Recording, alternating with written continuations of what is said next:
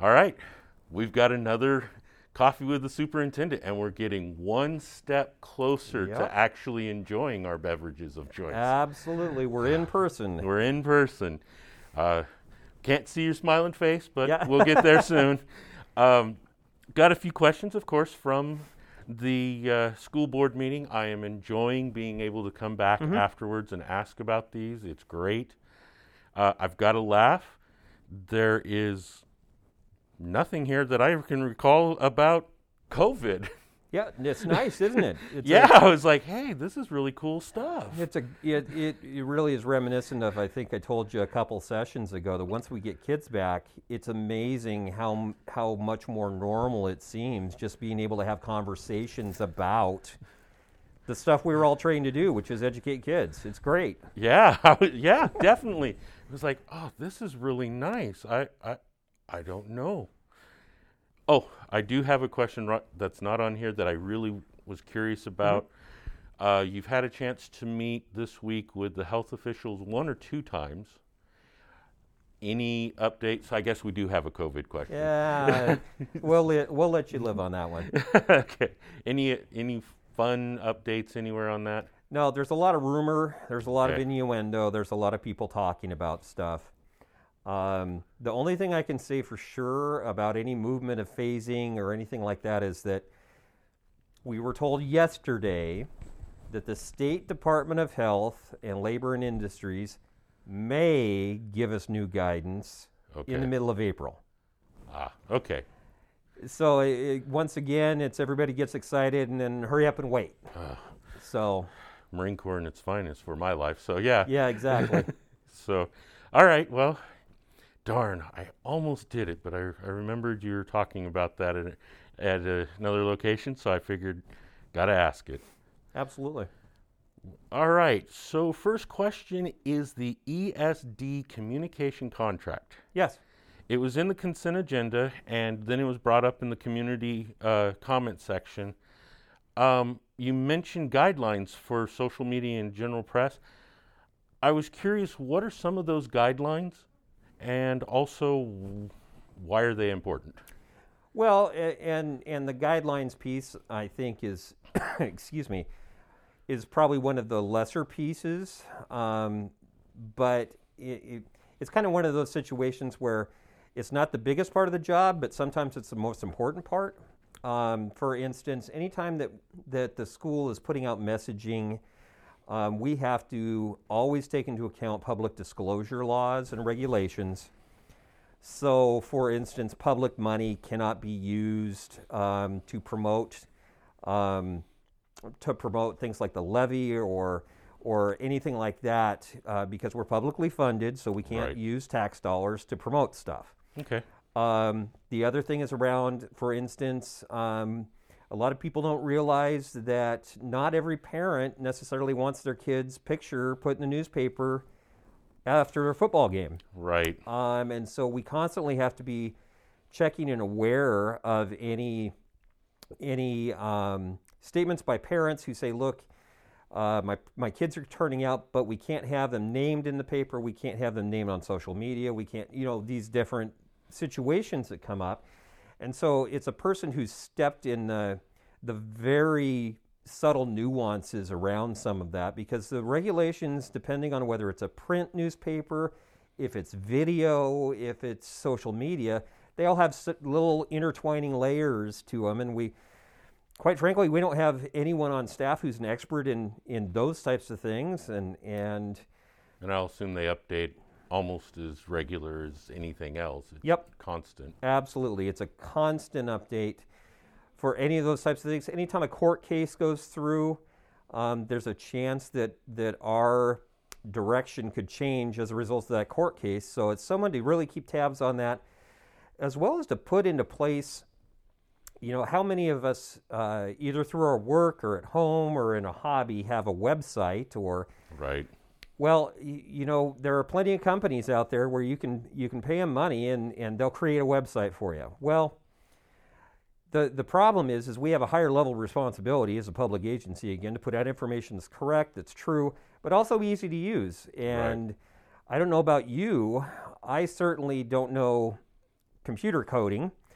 I don't know how to get in there and make a picture look better than it does just when I take it on my phone. So we need experts in that area. Now, what you'll find is the bigger districts in the Tri-City area across the state, frankly, and across the nation, all employ a communication director as part of their central office. Well, Benton City isn't big enough. But the difference between our budget and a Pasco or a Kennewick or a Richland is huge. But if you look at our websites, if you look at our social media, there's not as much difference. We still have the exact same needs as a bigger district does.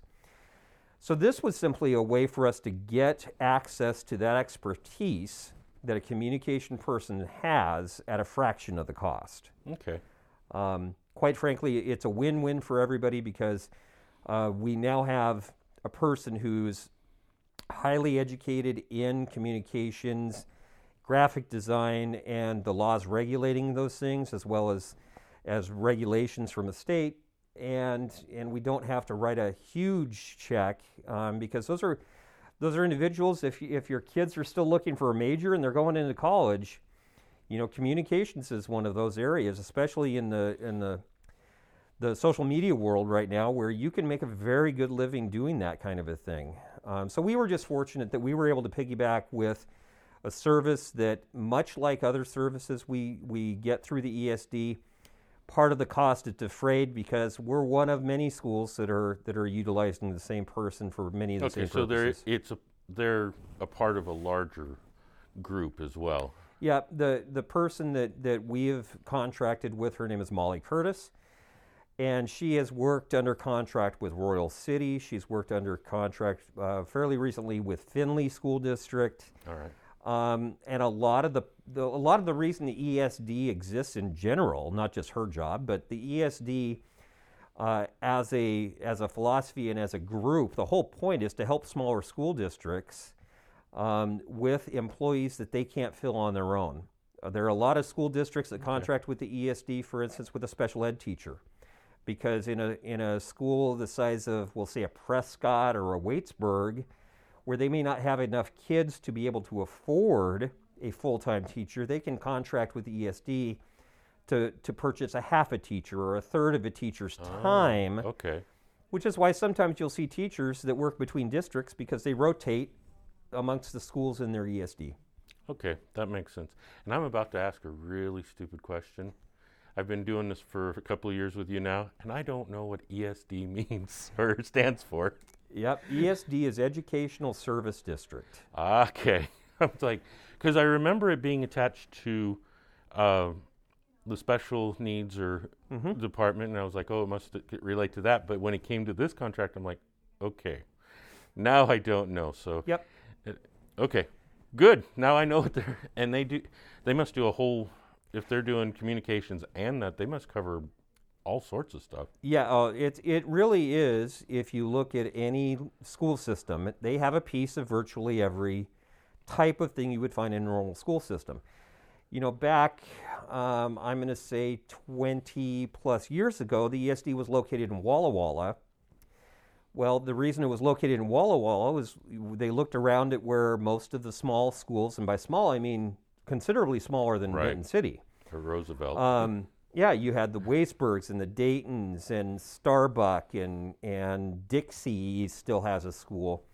Well, none of those schools on their own can afford many of the services, but the ESD could contract with all of them to provide a person to provide services for multiple districts. Okay, that makes sense. Then as demographics started changing, quite frankly, I think the cost of working out of Walla Walla was higher, so they were able to relocate to Pasco. It's an agency that covers from Prosser on our end all the way to Walla Walla College Place and up to Othello past Connell. So it's a wide geographic area with 23 school districts in it. Okay, that makes a lot of sense. And you were mentioning some of the kids not wanting, or parents not wanting kids. I did run into one case of that in 2019, where there's an individual that said no. I'm like, I'd love to spotlight you, but parents said nope, and I was Yep, absolutely. So, okay, that makes sense. Excellent. So, I totally can see the value of Absolutely. of the contract. Is that going to be a long term or is it a short term? No, it's a $25,000 contract for 18 months. 18. So year and a half. Like I said, if you look at the normal district cost of a large district for a communications director, you're looking at anywhere between $80,000 to $120,000, and then add benefits on top of that. So being able to come in at a $25,000 price point is an exceptionally fair rate. Yes. For the amount of time that this person's going to devote to making sure. Remember, the real impetus in this is around communication systems within the district. Being able to create systems where people, community members, parents can find out information easily about what's going on at their school and the district, and then making it easier for those folks to contact us. When they have a question outside of school hours, it's not as easy as just dialing the phone and leaving a message. What are the best ways to get a hold of us through Facebook, through online, through our website, and then making sure that the right people have access to those things so they can get to us those type of questions. It really has to become an interactive communication system between us and the community. We can put out all the good info we want to, but if we don't have a way to hear back from them in the same manner, it really doesn't do a lot of good. And if people don't know how to get to it. So correct. Yeah. Yes, having searched a bunch of different websites, I definitely understand we have it out there. Well, where? Exactly. So, okay. Excellent. Next question up is Ms. Hanson spoke of core reading intervention program. Mm-hmm. And did I understand right that many of the cases are just a small little area, and that area then it finally pops with the kid and they're like, oh, okay, I get it? Or is there like a large amount of recovery that has to happen there? Well, the most important first step with any student is assessing their situation, assessing what they know and what they don't know. I think the biggest piece, for all the talk of state testing, the state testing doesn't tell us anything about whether a kid can read well.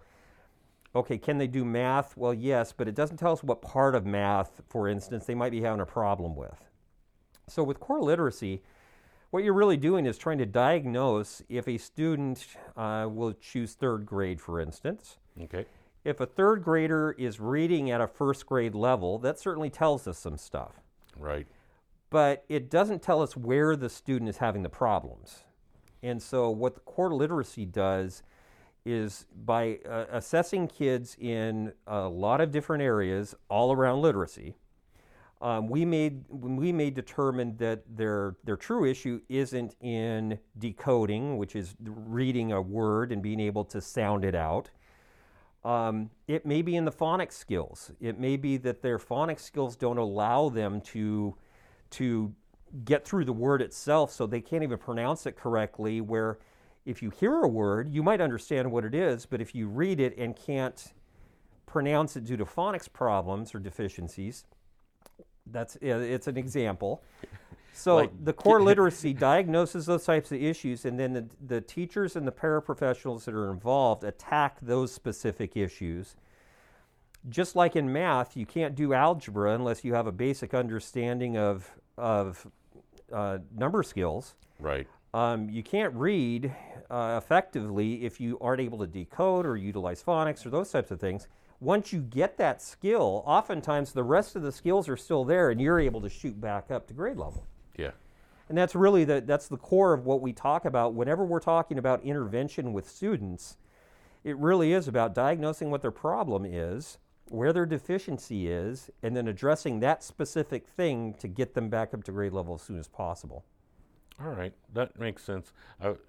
When I heard intervention, you think in negative connotation to me, Yep. but this, this is a good area. I know in my personal life I had a daughter who struggled for years, and we finally figured out exactly what that problem was, and Right. bang, now we can't get her to put a book down. So Exactly. So yeah, it's definitely I can see that. she mentioned para-educators are doing that. Is there any other, can this be a volunteer situation, or if there's somebody that needs a long-term, is there a volunteer capability to this? I think that there is always a need for folks who have a skill set to be able to help kids. That's true anywhere you go. The idea that, we can use people in a variety of different volunteer activities. Our paraprofessionals are trained in core literacy, as are the teachers that are in the intervention program. So they've got the background knowledge. Oftentimes, and I say this a lot, oftentimes what we really need more of are just people who like kids, people who want to help out. If you want to help out, we can find some place for you to help out. Okay. So yeah, we're always looking for volunteers, and if they have any questions about that, they can contact the main offices in the buildings, or they can come down here and talk to Rosario or myself here in the main office, and we can get the ball rolling. Okay, good to know, and we'll put the phone number in the absolutely. Make sure to get called. Next up, you spoke of quarterly mailings for getting greater transparency and talking about what's going on in the district. Is this going to be a long-term, or just as this levy comes up? And when do you think we'd start seeing those mailings? Well, it's actually not a levy-related issue. Okay. The community, whether it's Benton City, whether it's a bigger area, whether it's on the other side of the United States, we owe our community information. Kind of like what I was talking about with websites and social media and things.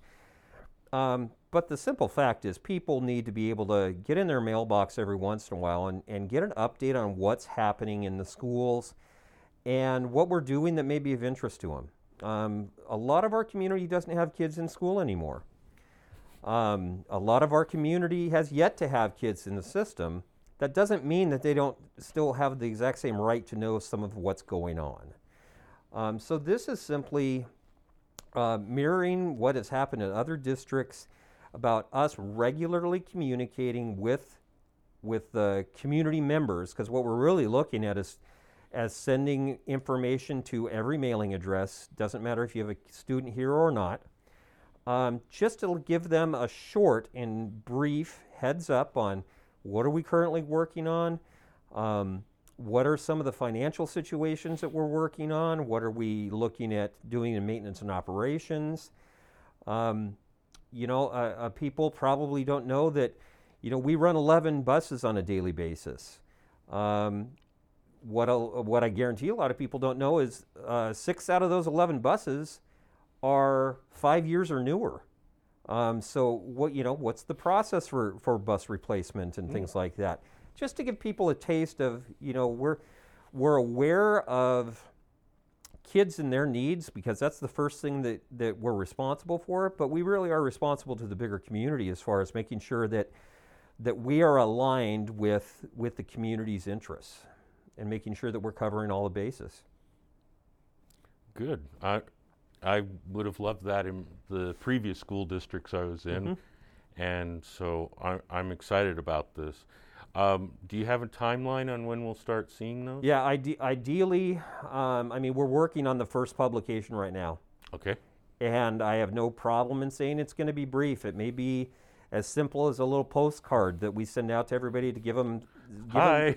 Yeah, hi, we're here. But just to remind them, this is your school. This is your school district. This is kind of what we got going right now. Did you know? Give them a couple current events, current facts. And then say, for more information, you contact Pete, or you contact your building principal, or send us an email. And how do you go about that? Where can you find us? Well, I imagine there are a lot of people that don't go out looking for the Facebook page for Kiona-Benton City School District number 52 just randomly. Right. But there are some people who probably have Facebook that don't know we have a Facebook page. Well, what is it? Well, here you go. Yep. Here's our website. Here's the superintendent's email. Here's the superintendent's cell phone number. By all means, we're here to serve the general population, general public.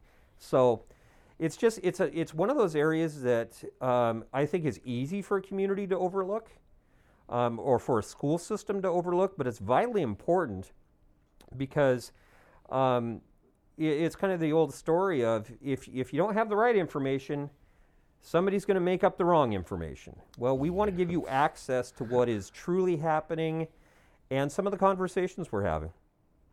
Yeah, I can definitely see the value of that, night and day understanding in my own world. So having that letter is going to be very nice. And running back to that, our initial question of the ESD coming in, that I believe is valuable. Then getting out there, letting the public know, we have all this available, please check it out, please. Well, and to piggyback on one of your points earlier, this really is something that this is not it's not a short-term thing. It's simply, this is how we should do business. All right. And I think once the community starts to see it, not only will they appreciate it, but I think they'll come to expect it. So this isn't something that's going to, it's the neatest thing we're going to roll out for a couple of years and then move on. No, this is communication with the community is integral to our success. And it's, quite frankly, it's integral to our community's success. People want to be a part of the community where they know that their schools are responsible and answerable for questions that they have. This is just another means to try and reinforce that. Okay. Excellent. All right. Last topic. We do have the levy. Levy is coming up quickly. Yes, it is. April 27th that's election day. Oh, my word. A quick turnaround there. You mentioned during the board meeting having small group meetings. Yep. First off is, how can someone arrange one of those small group meetings? Followed by, of course, what are basic requirements to have that meeting? Right. Well, one of the things that I have felt is missing, and of course it's been exacerbated simply with COVID and the pandemic, is the fact that and you know this about me because I've said it several times in our conversations, right. I relate very well with people, but I prefer an in-person type of scenario. Yep. I'd rather be sitting here with you with a mask on than on a Zoom without a mask, but that's just the way that I am as a person. And I really feel it's important to give people a personal connection and not just see something on video, not just see something in print, if they want the opportunity. Okay. And so that's the main point in saying, if you would like to have me speak to a small group of people, and when I say small group, what I really mean is, if we were to take a look at how many people could I get in this conference room, for instance, well, we'd be limited to 5. Right. At the most. At the most, yeah.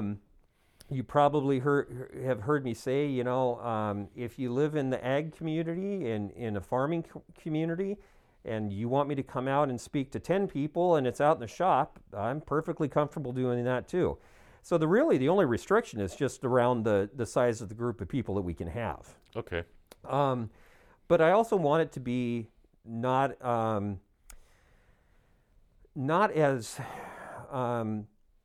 scripted, quite frankly. All right. I want people to tell me what's on their mind, and I'm going to tell them the best answer that I have that's in my mind. I'm going to talk about a lot of facts. I'm not going to give you a lot of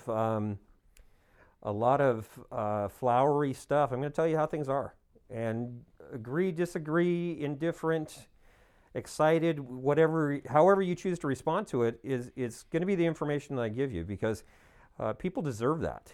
And so I guess my point was in making that statement with the board is, one of the offers that I have asked the board to consider is for each of them to participate in some type of an in-person gathering with a small number of folks that they know, where I and that board member can meet with them. Okay. Excuse me again. And this would be just a logical progression of that is, if you are a member of the community and you've got a group of people that you can put 5 or 6 in a room and everybody's following the mandates that we're forced to follow, unfortunately, I'm more than happy to come out and talk to them. Okay. I mean, it doesn't have to be simply a public group or or anybody with a fancy name in front of their meeting. It can be a group of concerned people that just want some answers. And that would be nice, yeah. Yeah, it's really, quite frankly, it's what the whole Coffee with the Superintendent was intended to do when we first started this at the very end, ironically, about a week on March. Yeah. In March was the opportunity for people to come to a non-threatening situation, not, it's not like you're getting sent to the office when you go see the superintendent, to put us in a position where we can have a cup of coffee or whatever and have a conversation.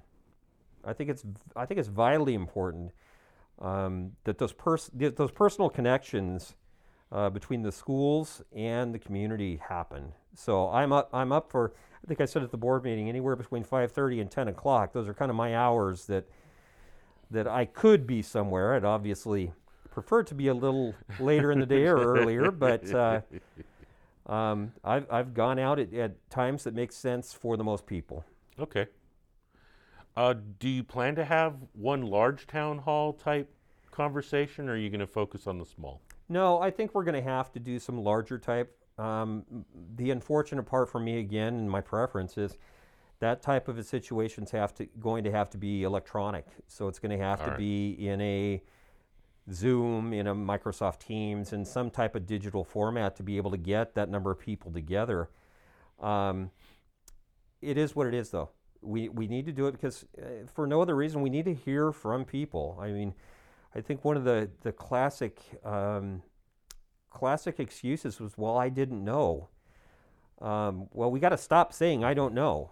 For whatever the reason is, we need to give people the opportunity to tell us. Yeah. Bottom line. Now, if we go and have a bunch of these and no one shows up, that doesn't mean we're going to stop trying. Right. It just means that for whatever reason that format or that time or that day didn't work for some. Like we had talked about at the first Coffee with the Superintendent, whether it's early in the morning because there are a group of people out there that will get together even socially at 6:30, 7 o'clock in the morning. There's another group that'd prefer a 5 o'clock. Yep. So we can be flexible with that. All right. Well, hopefully soon. Exactly. We'll be able to start meeting in person. I won't lie, I'm looking around for an outdoor type place where we could have a roof over our head but still be able to have plenty of airflow to meet the requirements there and have that. Absolutely. Because I definitely would like to start seeing more people involved with this because, quite frankly, I put out questions and every so often I'll get a question back and it's like, yeah, an in-person environment would be a lot better. I come up with these questions simply as I'm going through and taking notes through the meeting. Somebody else might have something that they would rather have talked about, or, I'm missing something because I know too much about that topic, so I don't ask the question. Yep, absolutely. And those really, some of the best thing, and it's kind of like we were talking about earlier, you get kids back and the conversations change because now we are able to talk about some of the really important stuff about how do we get your kids' reading areas improved? How do we get their math skills improved? How do we prepare them for college or career, depending on which thing they choose? Right. Those are the important conversations, but some of the best ones are the ones that are kind of off the cuff and maybe fly a little bit off to the right a little. Because those are obviously questions like that are important to people, and if they're important enough to ask it, I'll give it a shot at giving you an honest answer. Right. All right. And I would hope you'd be a person that would say, well, I don't have the answer today, but I will get back to you. And I've seen that happen during board meetings, so I think that would happen in person as well. So. Well, yeah, and you can ask board members, I've said this to them, I'm not the smartest person in the room just because I'm the superintendent. One of the things that we try and teach kids is if you don't know the answer, how do you find it? And that's the exact way that our leadership, whether it's in schools or in business or anything, if you don't know the answer to something, admit it and then go find the answer for it. Definitely. Well, those are all the questions I have for today. I think, well, we're actually right on that wrap-up time. Yep. So you got any closing thoughts for us? Or No, just that, I really appreciate you being willing to come down so we can do this in person. It means a lot to me. But I would encourage people, I have my email out there. I do regular communications with the West County Times and different things like that. If you have a question and you think that's just not important enough to ask, trust me, it's important enough if you're thinking of it. Right. Drop me an email, call, see if I'm available. If I'm not around, leave me a voicemail. I'll get back to you on it. Okay. Not a problem. Excellent. Thank you. Absolutely.